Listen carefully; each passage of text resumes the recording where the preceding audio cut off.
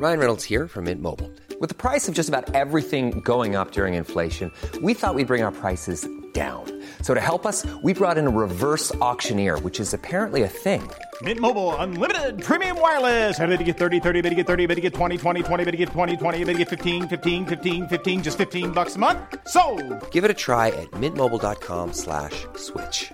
$45 up front for 3 months plus taxes and fees. Promo rate for new customers for limited time. Unlimited more than 40 gigabytes per month. Slows full terms at mintmobile.com.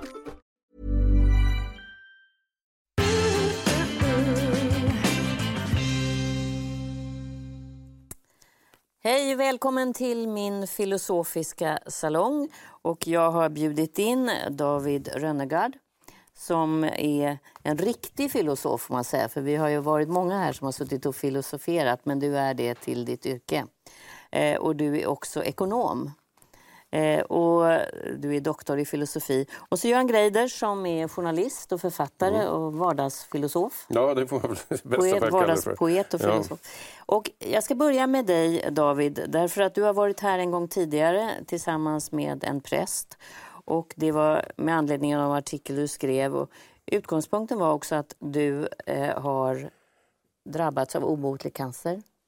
Och du filosoferade kring hur det är att vara ateist och hur det är då att dö med den inställningen av att att det finns ett liv efter detta.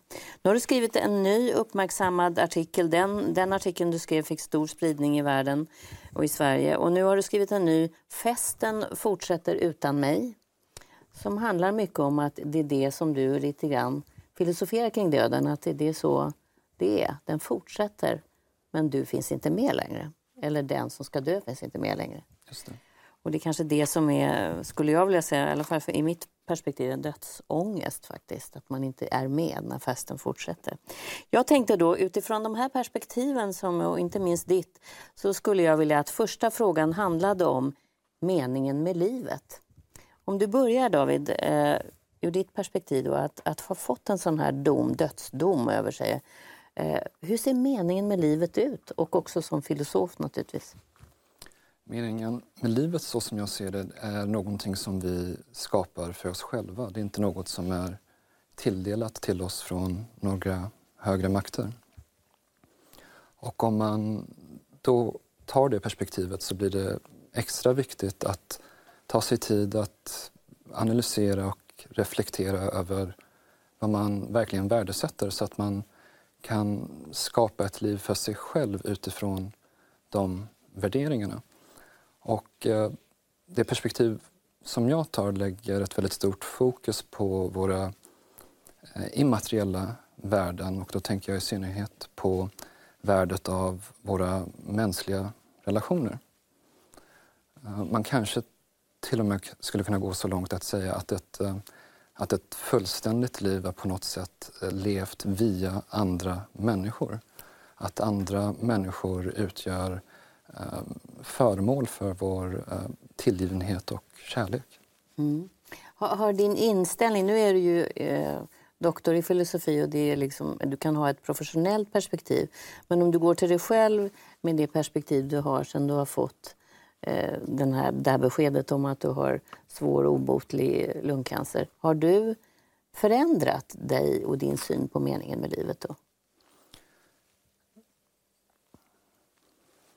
Jag vet inte hur pass mycket det har ändrats, men jag har definitivt fått mer skäl att tänka på frågorna. Och en sak som händer när man får ett tråkigt sjukdomsbesked är ju att man kanske börjar se tillbaka på sitt liv mer.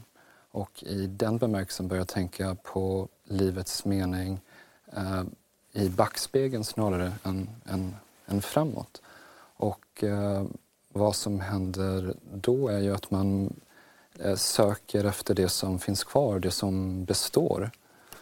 Och vad jag fann i de reflektionerna var ju att det var den stora betydelsen av delade stunder med andra människor. Och det är ju också i den bemärkelsen som en humanist kan metaforiskt leva vidare. Att vi lever vidare i tankarna och i kärleken hos dem vi lämnar efter oss. Mm. minnet vi lämnar som andra människor. Vad tänker du, Göran? Nej, men för det första, jag kan ju verkligen hålla med om just den här grundingången som du har här. Alltså att, det finns ingen mening med livet, det finns bara en mening i livet som vi kan skapa i någon. Alltså det åligger oss själva att skapa detta. Om man inte är väldigt starkt religiös eller någonting, för då tror man i alla fall att det finns en objektiv mening. Men alla vi andra känner nog att vi måste, eller vi tänker efter så inser vi att vi måste själva ta reda på vilka vi är, vad vi tycker är allra viktigast för en själv, och det är detta som vi formar till en mening i livet helt enkelt. Sen tror jag att det är så här, och det hänger ihop med vad du sa här också, att vi är sociala varelser, vi har sociala impulser hela tiden. Sådana är vi rent evolutionärt nästan. Va? Hela tiden så söker vi kontakt med andra med blicken och vi speglar varandra och så vidare. Och det där tror jag, ju mer vi lyckas göra detta under vår levnad, desto lättare blir det för oss att hitta den här meningen i livet. Alltså, jag har ju alltid tänkt så att, jag vet ju det, när man går ensam långa perioder eller någonting, då börjar någonting krackelera. Man vet inte riktigt varför man finns här. Sådär, va? Men när man interagerar med andra människor, då blir det liksom lättare att finna den där meningen i livet faktiskt. Så att om vi och jag tror att någonstans när vi bejakar de där sociala impulserna som vi har, så underlättar det vårt sökande efter en mening i livet som faller sig naturligt i någon mening. För jag tänker, det är väldigt många människor som beskriver när livet ställs på sin spets, så blir det precis de här sakerna som man börjar tänka på. Rent automatiskt så blir det de som kommer upp i huvudet. Vilka människor som är viktiga, vad har jag gjort tillsammans med dem, vad har jag inte gjort tillsammans med dem. Det blir nästan, man måste nästan ibland befinna sig där för att förstå det här. En sak är ju att rent teoretiskt höra de här. Ibland blir det nästan som floskler, meningen med livet, och det är viktigt att ta hand om varandra. Men sen plötsligt så kan det ju stanna till. Och då är det ju då det blir skärps på något sätt. Jag tycker väl att du har alldeles rätt, men att vi borde anstränga oss kanske lite mer med att påminna oss om vår egen förgänglighet. Att påminna oss om vår förgänglighet, det tror jag kan hjälpa oss på 2 olika sätt. Det ena sättet är att det hjälper oss att fokusera på våra immateriella värden, eftersom vi alla vet att vi inte kan ta med oss någonting när vi dör. Och det andra är väl att vi kanske blir bättre på att hushålla med vår egen tid. Döden aktualiserar att livet är en knapp resurs. Men ibland räcker det också med att ställa vissa frågor. Jag brukar ibland upprepa för mig själv en rad, jag tror det var Verner von Heidenstam som skrev i en dikt: vem var jag, vad hette jag, varför grät jag?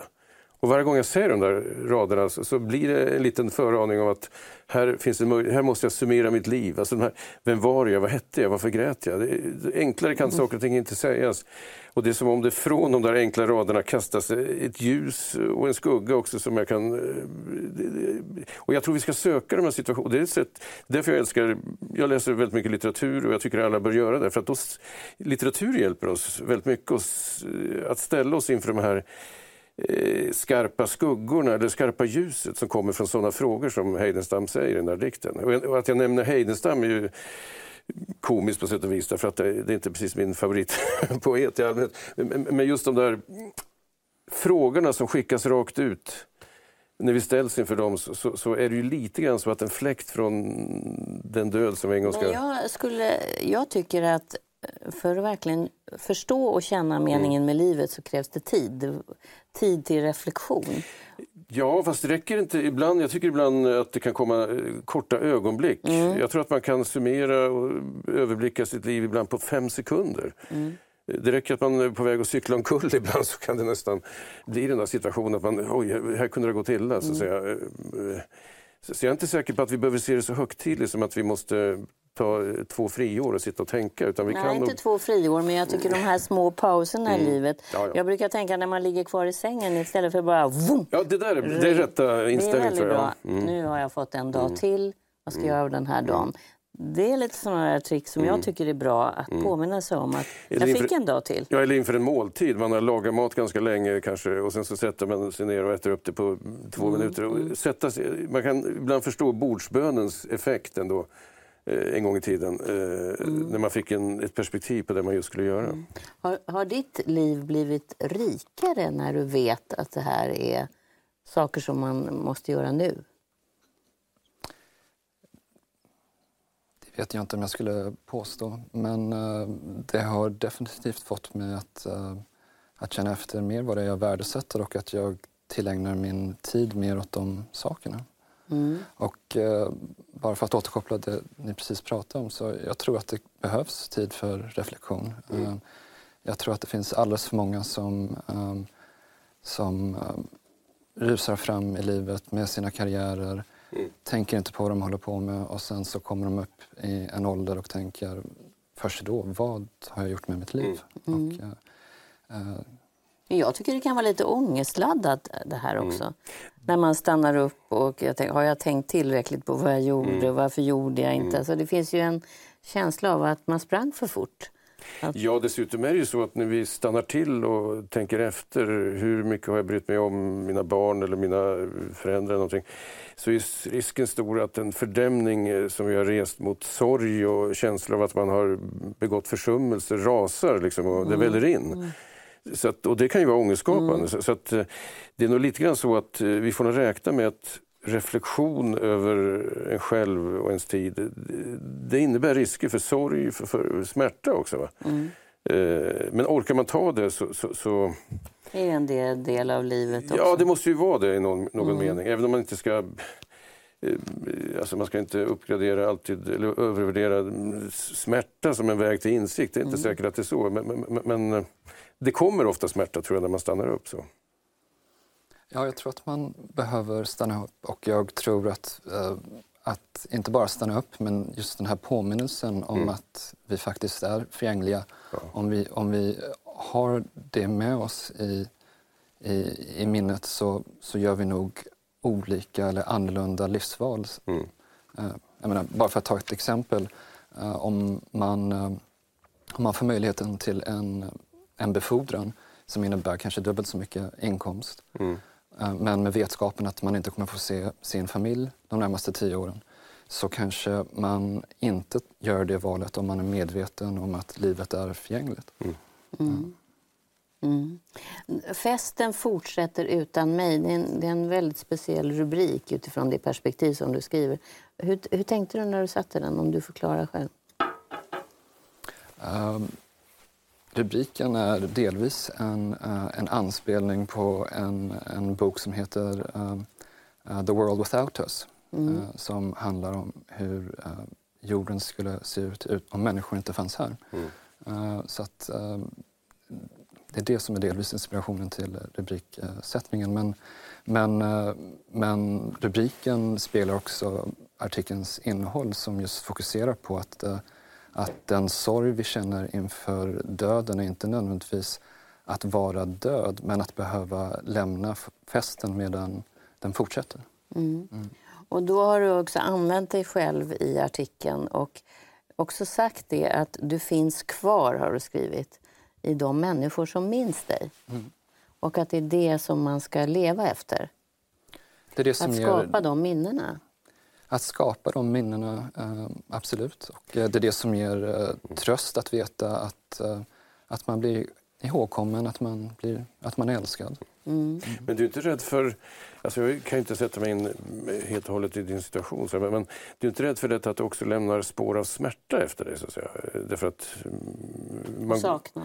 Ja, saknad. Alltså, jag menar, under puberteten, som de flesta av oss säkert, så kunde det hända att man tänkte på självmord och sådana saker. Och det som man alltid tänkte på i nästa sekund omedelbart var detta, vilken oerhörd smärta det skulle förorsaka mina närmaste, mina föräldrar eller vad som helst. Förstår vad jag menar? Så någon rycks bort, man försvinner, och då lämnar man i bästa fall efter sig, där du talar om, alltså goda minnen, levande minnen av en människa som har gått på jorden här. Men man lämnar också efter sig tomhet och smärta, och det kan man ju också bli rädd för kanske.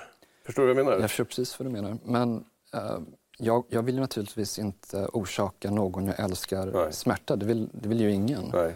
Men vad vi vill, det är ju att känslan av kärlek ska vara ömsesidig. Och en oundviklig konsekvens av kärlek när någon går bort är ju smärta.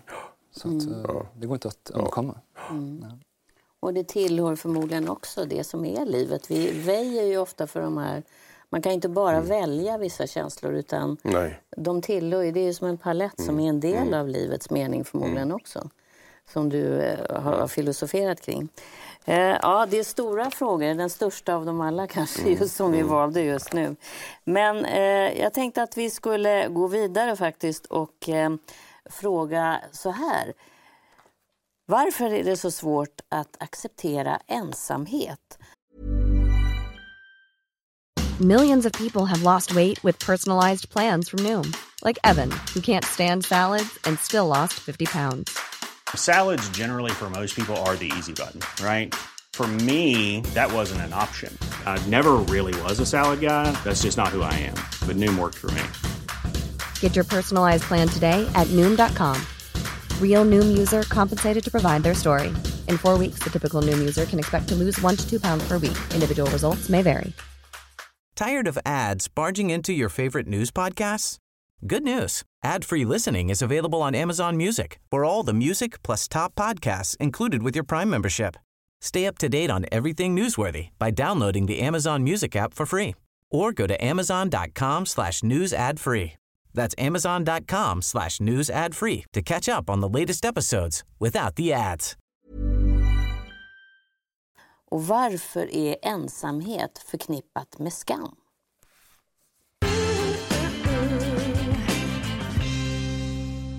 Ja, välkomna tillbaka. Jag sitter här i den filosofiska salongen som också är en podd.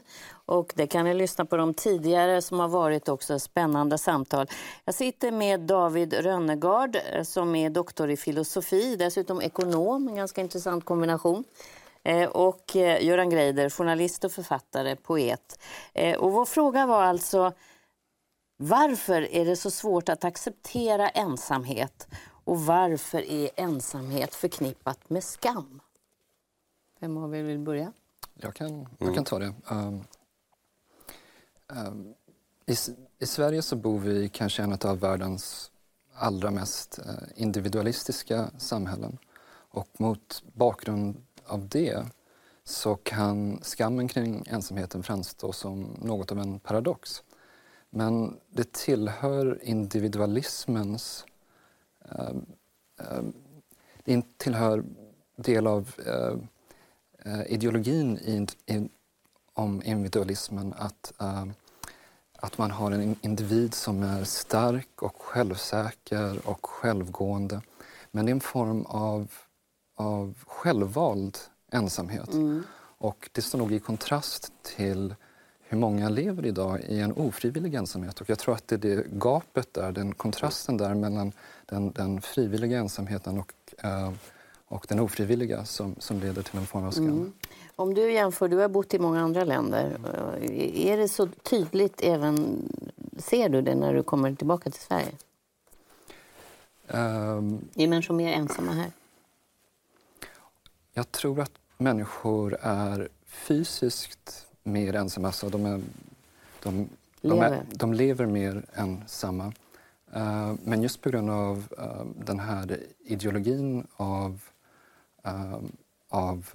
individualismen så kanske man inte riktigt betraktar det som samma skam som man gör i sydligare breddgrader. Ja, men det är knepigt med ensamhet att man kan vara ensam i en folkmassa. Man kan vara ensam med andra människor. Alltså. Det finns en berömd sång av Jim Morrison. People are strange when you're a stranger. People look ugly when you're alone. Eller så här. Alltså det kan inträffa. Jag har ju en känsla av att dels är det så i vårt samhälle nu tycker jag mer och mer att det har blivit en statussak att säga att man har många vänner. Att man, det är verkligen status. Alltså man räknar, jag tar inte ut så mycket lön men jag har många vänner ungefär. Det har blivit någonting som dominerar mycket. Nästan mer än familj. Ja, alltså det är en mycket märklig sak. Jag tror att sociologer har undersökt det. Men sen är det nog någonting som ligger mycket djupare, detta med ensamhet. Och jag är ju väldigt intresserad av evolutionsbiologi och sånt där. Och under större delen av vår levnad på den här planeten så innebar detta att tappa kontakten med en gemenskap, bli ensam och stötas ut. Det var liktydigt nästan med en dödsdom egentligen under större delen av vår historia. Och det är till och med så att när vi upplever oss som uttryckta en gemenskap, åtminstone ofrivillig ensamhet, då upplever hjärnan det som lika starkt som fysisk misshandel i princip. Alltså. Och det här tror jag ligger i botten med detta att ensamhet är någonting farligt. Va? Vi upplever det nog. Det kan man känna när man är i något främmande land och man kan inte ens språk eller någonting. Då kan man känna att man är ute på... Man känner sig nervös liksom, på något sätt. Så att jag tror att detta med ensamhet är någonting som vi upplever som farligt alltså, i någon mening. Utsatt. Ja, att man är utsatt, alltså utstött ur en gemenskap. För jag tänker på det du sa också, David, med den här individualismen som vi har odlat så länge i Sverige. Inte minst i kvinnorörelsen, man ska inte vara beroende, man ensam är stark, man ska klara sig. Så har det blivit som ett mantra som nästan lever sitt eget liv. Och då är det ju fint att säga jag bor själv. Men att säga att jag bor ensam, det låter så... Då är det nästan som att då börjar man direkt känna i magen den här människan har det inte lätt. Och sen kan man ju se i Sverige att en av de största dödsorsakerna är ju ensamhet. I spåren följer ju väldigt mycket misär och sjukdomar. Men samtidigt vet vi detta. Det har gjorts undersökningar när det gäller till exempel riktigt gamla människor i Portugal, i Sydeuropa där det är mer storfamilj så här, jämfört med gamla människor i Sverige. Då. Och då har det ofta visat sig att människor i Sydeuropa, trots att de lever kanske i ett större kollektiv nästan, upplever starkare känslor av ensamhet och utanförskap så att säga, än vad man gör här. I flocken? Ja, i flocken därför att man är så beroende kanske av välvillighet och nästan välgörenhet från övriga familjemedlemmar medan man har det här oberoendet som gör att man kan hantera ensamhet i alla fall. Men så det är ganska komplext. Var kommer skammen in då? Ja, skammen kommer ju in i den bemärkelsen att man inte lever upp till det här idealet av att ha väldigt många vänner. Jag tror ju att dagens sociala medier spär på den här skammen. Vi bombarderas dagligen av bilder på Facebook och andra medier av skrattande vänner och bekanta omringade av en massa vänner. Och om nu man inte lever i den verkligheten själv så kan man känna skam för det, tror jag. Och vill egentligen inte ens berätta om att man känner så här. Ja, det är en del av skammen. Ja, det är en del av skammen att det är så svårt att tala om. Nej, jag tror det med sociala medier betyder mer och mer. Alltså. Just för att... alla andra verkar ha så kul. Ja, det är så enkelt. Alla andra verkar så kul och själv sitter jag här och har inget roligt alls och är ensam. Och det är inte så många som skriver ut det på Facebook antar jag. Jag är inte ens med på Facebook i och för sig, men andra som finns. Så att jag tror att trycket har ökat. Det har verkligen blivit någon slags statushistoria det här med... vilket samtidigt så... För det finns ändå en lång tradition i Sverige av... just i Sverige och kanske skandinaviska länder och så här enstöringar som vi beundrar. Någon gubbe i någon stuga som bor ensam och udda poeter som lever i utkanten. Det finns ju en sån beundran också där ensamhet snarare kan ses som någon källa till att man får insikter om hur samhället ser ut. Va? Man är outsider. Det finns i alla samhällen outsider. Men den här individualismen som är så utmärkande för Sverige, varför just Sverige? Ja, det där är en bra fråga. Alltså. Det är ingen som har kunnat svara på det där. Men paradoxen är ju detta att under 1900-talet så växte sig individualismen väldigt stark tack vare kollektiva reformer. Det är det som är paradoxen. Jag menar, daghem är en kollektiv reform så att säga. Den har förmodligen gjort att det blivit starkare ungar så att säga, än om de skulle ha växt upp i familjen. Så att det är en väldig paradox som jag inte kan reda ut alls egentligen. Vad tänker du? Ja, jag håller med om just de där paradoxerna. Vi skapar ett tryggt samhälle för att vi ska kunna leva ensam men också delvis utifrån att vi bryr oss om andra. Så att det blir den här... Och då är det kanske den här självvalda ensamheten som vi egentligen tänker på då.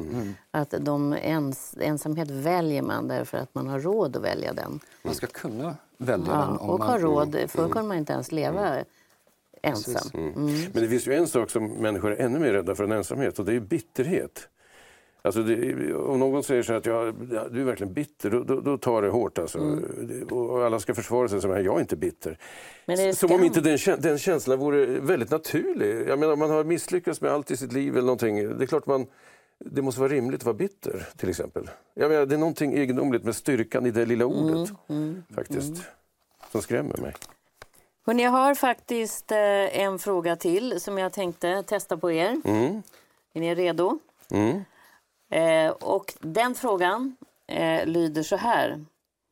Vem bestämmer var gränserna går? Och hur viktigt är det att vi överträder dem om vi nu ska det? Och då tänker jag på etiska och moraliska gränser. Väldigt svår fråga detta. Ja, alltså, om man tittar på filosofin så finns det ju ingen som där bestämmer vad som är rätt eller fel. Det är ju upp till var och en att titta på argumenten och se vad som tilltalar och övertygar. Men om vi tittar på samhället i största allmänhet så är det ju värderingarna hos den rådande majoriteten som sätter gränserna. Och de gränserna ändras ju över tid. Exempelvis så ansågs slavhandel acceptabelt fram till 1700-talet medan vi nu tittar tillbaka på det som fullständigt barbariskt. Jag kan tillägga att jag tror att den nästa gränsen av den sorten som vi kommer att tänja på, det är hur vi ser på vår köttkonsumtion och djurhållning. Jag tror att i framtiden så kommer man se tillbaka på hur vi behandlar djuren idag med barbari. Så att de där gränserna flyttas, men det är ofta människor som överträder dem som gör att de flyttas. Ja, det är ju verkligen så. Alltså, om man tittar på litteratur och konst, där är det ju väldigt tydligt. Det har ju funnits avantgarde, alltså folk som har gått i förväg med vissa nya lösningar, både vare sig arkitektur eller gestaltning av något slag. De har flyttat fram gränserna helt enkelt, ibland på bekostnad av att bli förstådda till exempel. Förmodligen så att i 90% av fallen när någon har försökt flytta fram gränserna så har det varit misslyckat. Ingen har till slut brytt sig om det. I några få fall så har det varit, i efterhand har vi kunnat tänka att det var verkligen någon som gjorde någonting som tände på vårt sätt att se på saker och ting.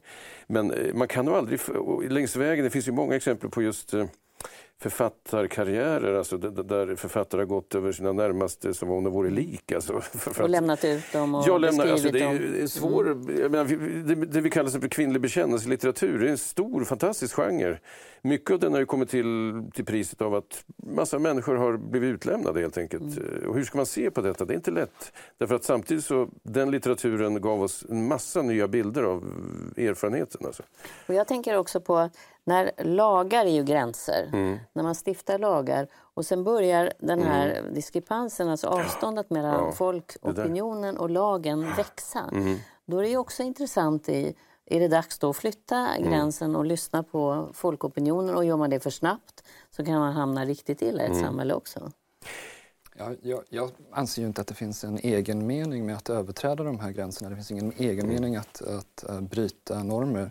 Många av normerna vi har finns det väldigt goda skäl att ha. Vi skulle bli förfärade om någon av oss här bröt mot normen mot människohandel.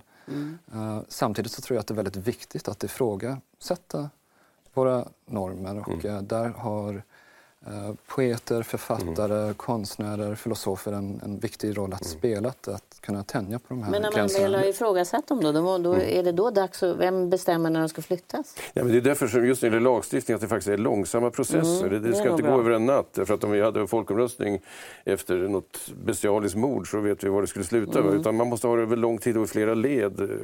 Sådär, va? Så att det är ganska knepigt. Men jag tycker nog att jag tycker ändå man kan hävda att det har ett egenvärde att det då och då bryts. Att det kan ha ett egenvärde, alltså därför att det gör att människor där det verkligen är befogat att bryta mot normer kan känna sig inspirerade av att någon har gjort det tidigare. Det har satts upp förebilder, va? Men det är skillnad kanske också mellan att bryta och att provocera. Ja, det kan man ju säga. Vi har ju till exempel i varje samhälle nästan ett utrymme för civil olydnad. Jag menar, folk som... Vilket är en reaktion kanske på ett osunt samhälle? Ja, absolut. Och då är ju förutsättningen att den som begår civil olydnad också tar konsekvenserna av sitt handlande. Det är då det blir riktigt starkt. Någon blockerar någon militärplan från att lyfta, men då tar de också fängelsestraffet efteråt. Som ett led i att provocera eller överskrida.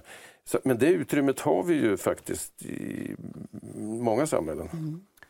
Ja, i Sverige så lever vi ju ett samhälle som är normativt väldigt homogent, värderingsmässigt väldigt homogent. Och det är ju en av anledningarna som Sverige fungerar så pass bra som det gör. Det finns inte så många motsättningar och konflikter. Samtidigt leder ju det till att det finns en hel del tabuer som vi nästan inte kan prata om. Och där så anser jag att det finns en viktig roll för författare och filosofer att ifrågasätta de här sätten. Och kanske våra flyktingar som vi nu debatterar fram och tillbaka kommer att bidra också med att den här homogena bilden också behöver luckras upp. Det behöver komma in andra åsikter, tänker jag. Ja, så är det ju alltid. Alltså man kan inte överlämna hela den bördan till filosofer och författare, utan det är bra om var och varannan faktiskt vågar ifrågasätta vissa saker. Och det kommer ju naturligt ifrågasättande. Det räcker att man kommer från en kultur och sen åker någon annanstans, så ser man ju saker som man i den kulturen inte ens uppfattar. Därför att det är som luften man andas, man ser det inte. Och sen är det underbart med barn, för de är ju filosofer allihopa och de ifrågasätter ju hela tiden. Vilket verkar vara väldigt primitivt att man börjar göra det. Hörrni, tack så mycket för att jag fick sitta här med er. Jag vill uppmuntra er där hemma. Det brukar jag göra när ni nu går ut och träffar vänner, familj och sätter er på en sån här middag som ibland är lite tråkig. Man sitter och kallpratar. Fånga något av våra filosofiska ämnen, ska ni få se vad som händer under den middagen. Det tycker vi är ett bra helgtips. Ha så trevligt i helgen. Vi ses igen på måndag. Hej då.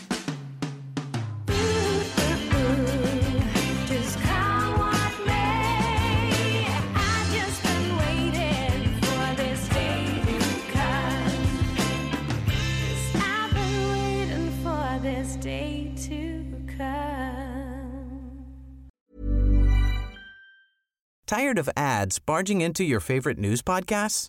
Good news. Ad-free listening is available on Amazon Music for all the music plus top podcasts included with your Prime membership.